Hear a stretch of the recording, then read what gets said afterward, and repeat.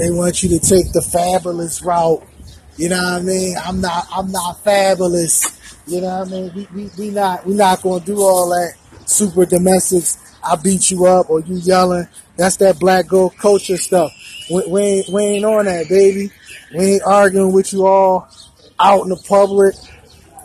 You know what I mean? 1,000 times and you don't get the message or you ain't get the email or the blueprint.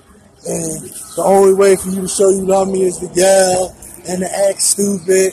Like, I ain't with all that. You know what I'm saying? I'm about that billionaire lifestyle. You feel me? You know what I'm saying? At the end of the day, that's how I'm rocking and that's how I'm rolling. So I'm rocking and rolling like that. I'm not with the crazy, oh, Emily B, I gotta punch you 7 times to get you to respect me type shit. Like, no, I mean, you want fabulous me. You know what I'm saying? Y'all go ahead. Everybody keep doing what the fuck they doing.